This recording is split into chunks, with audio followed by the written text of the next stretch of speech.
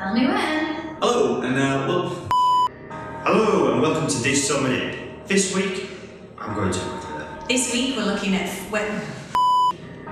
This means that in its platform policies, you'll no longer be allowed to say something that's totally and don't ever say it ever again. needless to say, the protesters got their message. Hello. It's not two, it's several. Okay, I know what I'm saying now. Excellent. Right. Try this again. And Google and You feel free to laugh, James. Feel free to laugh. And how the EU. no, it's not. Reselling books, why can't I get this? I'm sorry. Or, oh no. No. The group behind the attacks forgot who they're called. I've got dry mouth and everything. Wall Street to announce I can't remember the rest. I'm trying my best. Step to the right. During the Great British Bake Off. Got it.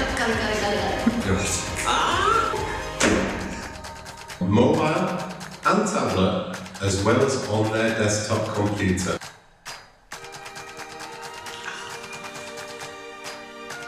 We're scrapping this week's Digital Minute.